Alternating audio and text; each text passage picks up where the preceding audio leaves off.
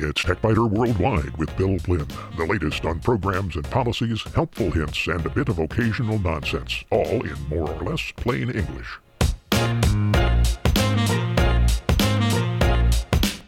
Podcast number 845 for the 18th of August, 2023.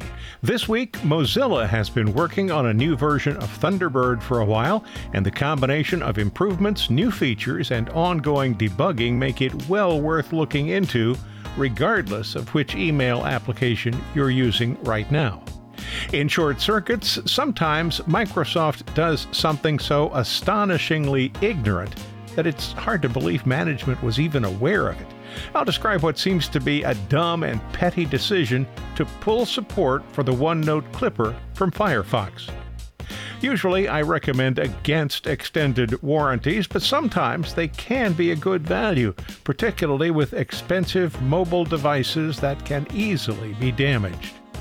And 20 years ago, only on the website, spam was a big problem in 2003. Back then, we had no idea how bad it could be.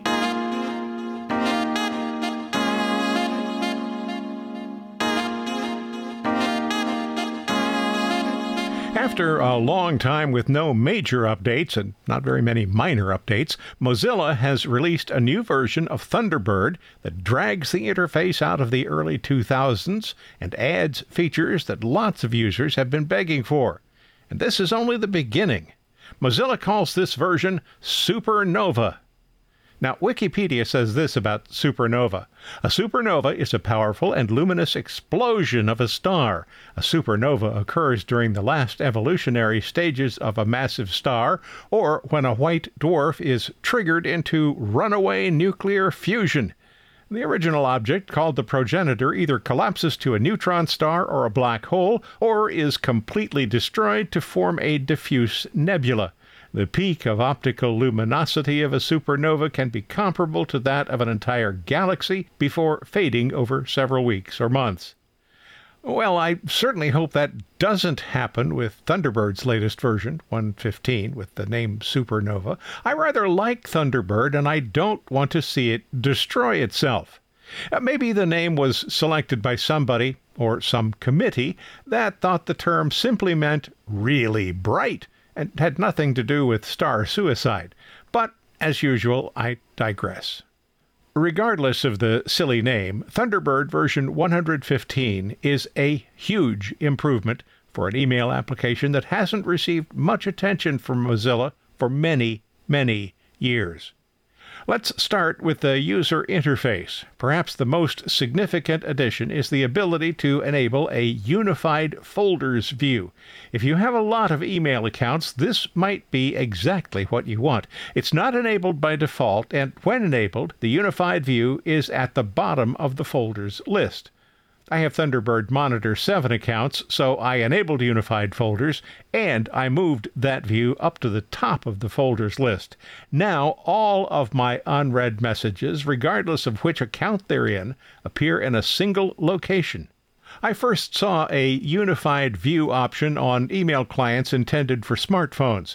It was a welcome feature there, and it's a welcome feature in Thunderbird on the desktop. I can see at a glance all new messages to my Blinn.com and TechByter.com addresses, along with those to Gmail, Outlook, my ISP's address, a client account, and a special account I use only with banks. Color coding makes obvious which messages belong to which accounts. Before you get to the unified view, though, you'll see a lot of subtle interface enhancements, and some that aren't so subtle. The default view for earlier versions of Thunderbird placed the email view below the received messages panel. I had changed to a 3-column view, so I didn't recognize the new default as being anything new. In version 115, the default is a 3rd column to the right that shows the email without having to double-click it. New Thunderbird installations will default to that 3-column view, but upgrading will use whichever view you were using in the past, and then you can change it if you want to. The new message count in version 115 is more obvious because it is now right justified in the leftmost column, and it's in a blue oval. The tabular view for received messages is also still available if you like it, but there's a new view called the card view that allows for use of a much narrower column. After the update, I still had the 3-panel layout along with the calendar column in the far right.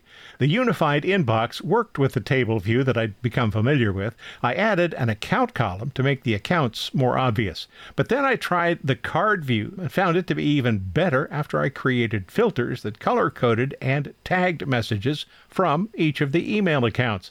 This change allowed me to increase the width of the message view column and the calendar column. If you've used Thunderbird on a tablet, the close spacing of lines might have been a problem for you. Version 115 allows you to control the spacing from normal or tight to 2 options with increasingly loose spacing. This is really helpful if you're working with a touch screen or a small high-resolution monitor. You can also modify the type size for the entire application. It's not a new feature, but Thunderbird syncs with your Google Calendar, so you can see what's on your agenda for the day without having to leave Thunderbird. The calendar can appear as a sidebar, but it can also be on a tab if you'd like it there. The calendar tab can display the current day, week, several weeks, or month. And you can limit the display to just your work week, which you can define if it's not a traditional Monday through Friday week. And Mozilla promises more is coming. Supernova is constantly evolving, they say. Throughout the next year, we'll deliver many improvements to existing Supernova features and introduce brand new ones, including Thunderbird Sync. That sounds promising. If there's a disappointment, it's this. There is still no iOS or Android version of Thunderbird. That may be coming, probably not. But for now, I'm using Canary on both my Android phone and an iPad tablet, and that works just fine. Thunderbird may update itself automatically. That happened on my primary computer, but for some reason not on the Surface tablet. If your installation doesn't update, you can download the latest version from the Thunderbird website. You'll find a link on the TechByter Worldwide website. Versions are available for Windows, Mac OS, and Linux. So if you're wondering what's new, I have listed just a few of the features from the release notes, and there's also on the TechByter Worldwide website a link to the full release notes. It's really pretty remarkable what they've done. As with most new and updated applications, some features may be broken. I use the Send Later add-on to delay sending messages for 3 minutes. That's long enough for me to realize that I've forgotten to include an attachment or some other information that I had intended to, add the missing information, and then click the Send button again. The developer already had a new version in test, and it'll probably be available as a standard add-on by the time you hear this. I downloaded a beta version of Send Later, and it works just fine. I also use an add-on that allows me to manually sort folders. That add-on hasn't yet been updated, but it may not be as important as it was in the past with that unified inbox. Mozilla has added some clever safety and security features, too. Thunderbird examines messages and warns if they appear to be phishing attempts designed to convince you to hand over personal and confidential information. Additionally, Thunderbird warns users who click a link that appears to be taking the browser to a website other than the one shown in the text. This new version of Thunderbird is well worth a look, even if your primary email application is something other than Thunderbird. As I mentioned earlier, it's available for Windows, Mac OS, and Linux. And there's a link on the TechByter Worldwide website to the Mozilla website.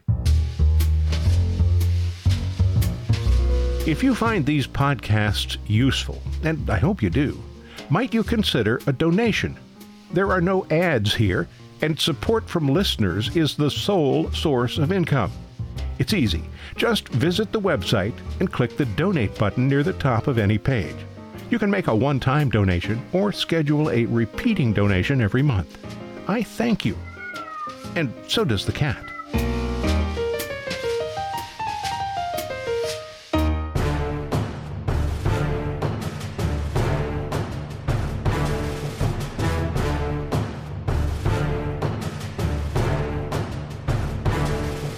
In short circuits, no matter how large a company is or how well managed it is, someone in the organization can still do something so astonishingly ignorant that it calls into question the overall business acumen of top management. Case in point, Microsoft has modified the OneNote Clipper so that it no longer works with Firefox. Thanks, by the way, to Rick Ballantyne for bringing that to my attention.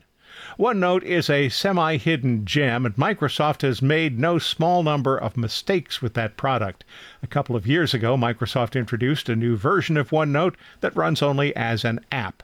That would have been fine if all of the functionality of the original standalone program had been maintained, but it wasn't. So Microsoft made the old version available and eventually restored the old version as the main version. Those who want the watered-down app version can still get it, but until Microsoft ports all of the functionality, who would really want it? OneNote Clipper loads when OneNote starts and provides an automatic copy and paste capability. Users can activate Clipper in another application or a web browser to send data directly to OneNote. I've never really liked Clipper because it's possible to print to OneNote or to use a capture application such as Snagit or the built-in print screen function. Because I disabled Clipper, I didn't notice when Microsoft withdrew support for Firefox. Not only that, but anybody who tries to use Clipper in Firefox is shown an insulting message. I'll quote it. OneNote Clipper is no longer supported on Firefox browser and works best using a modern browser like Microsoft Edge. Excuse me, Microsoft, but Firefox is just as modern as Edge. It does some things better than Edge. Are you really having so much trouble convincing people to use Edge that you have to use questionable tactics like these? Microsoft hasn't even communicated this well within the company. Microsoft agent Jaslyn Hu, writing on Microsoft's support site, says, and I quote, "I researched a lot on my side but did not find any articles or information where Microsoft has officially confirmed this." Well, needless to say, users were annoyed. So far, the print to OneNote function still works, but it's installed as a printer, so it's available to any application that can address a printer. And it's still possible to use, as I said, a screen capture app or Microsoft's built-in print screen function to copy information to the buffer and then Control-V to paste it into OneNote. But really, come on, Microsoft. Don't be stupid. You can fix this.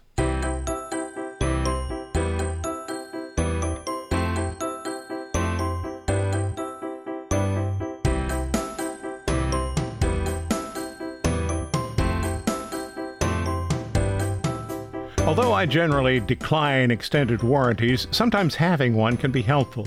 Whether to accept one depends on several factors. How expensive is the item you're being offered a warranty for? How much does the extended warranty cost? And how likely are you to need it? Those are the three primary criteria for me, and the third point is primarily responsible for my buying decision. I generally decline the extended warranties for electronic devices if the product has a 1-year warranty from the manufacturer, although sometimes it's only 90 days. If something is going to go wrong with a computer or a similar device, it probably is going to happen sooner rather than later. I don't mistreat my gear. So far, I have avoided dropping a camera or a phone into an airline toilet, running over it with a car, although I did have one close call in that regard, or having it struck by lightning, although again there was a kind of a close call with lightning too. I do know people who can't seem to safeguard their phones for more than 6 months and for whom extended warranties are absolutely essential. When I bought a smartwatch in July of last year for $180, Amazon offered an Asurion 3-year warranty for $17. That plan has now increased to $25, and normally I would have declined, but watches differ from other electronic devices. Being worn on the wrist, they're apt to be knocked around a bit, and there's a question of sweat, too, even though it's supposedly water-resistant. The watch had a 1-year warranty from Samsung, but Asurion takes responsibility for that period, meaning that there's never a question about who is responsible. The 3-year warranty added about 10% to the price, so I accepted the offer. Asurion has been around for a long time. It now owns the Ubrake iFix stores and works with most of the cellular service providers, Amazon, Costco, LG, Walmart, and a lot more. As it turned out, buying the extended warranty was a good decision. In July, less than a week after the one-year manufacturer's warranty expired, my Samsung watch stopped recording steps, and I sent it to Asurion for repairs. UPS returned the watch, but delivered it to the wrong location. That is certainly not Asurion's fault. That's all on UPS. But it was an inauspicious start, even after we located the misdirected package. A sticker with a tracking number had been placed on the back of the watch. Now that's reasonable, but it'd be better if Asurion used stickers with an adhesive that didn't leave a residue that's all but impossible to remove. Cleaning the excess adhesive off the watch took more than 30 minutes, and the use of a lot of 91% isopropyl alcohol. The repair involved replacing the motherboard. Hard to think of a watch having a motherboard, but they do have them. That gave the device a new serial number, and one other change that wasn't immediately apparent: a new model number. When powered on, the watch would not connect to the Samsung Wear app on my phone. Bluetooth had been disabled on the watch, and the repair notes failed to mention that. I turned Bluetooth on, but the watch still would not connect. I rebooted the watch, and it still did not connect to the phone. I rebooted the phone, and the watch still would not connect. I uninstalled and reinstalled the Wear app, and the watch would still not connect to the phone. Then I used the computer to determine whether the phone was actually transmitting a Bluetooth signal. It was, and that's how I learned that the watch was now identifying as model 7F60 instead of model F4CO. So the phone had been attempting to connect to a device that was no longer present.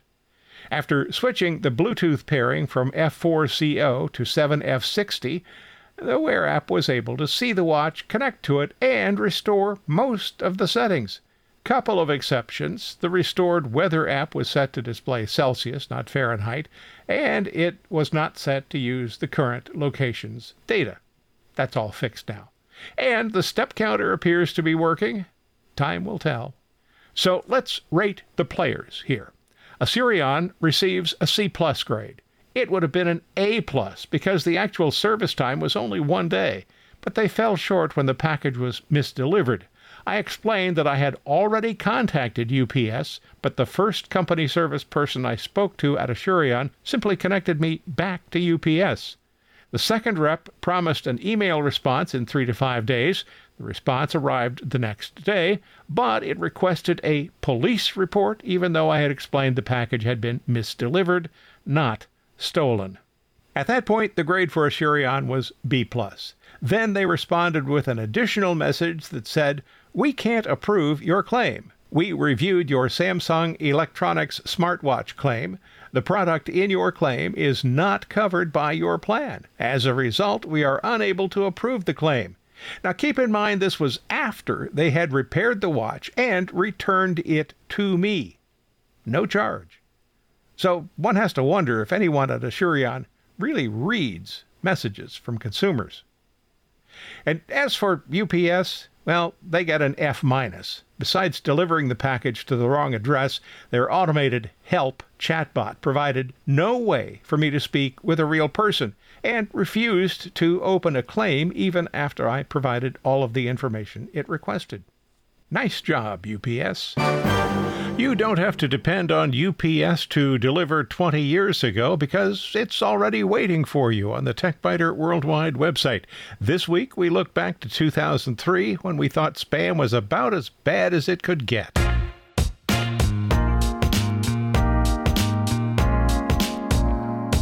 Thanks for listening to TechByter Worldwide. I'm Bill Blinn. There's more on the website, techbyter.com, and if you have a question or a comment, use the contact link you'll find there. Stop by again next week for another session.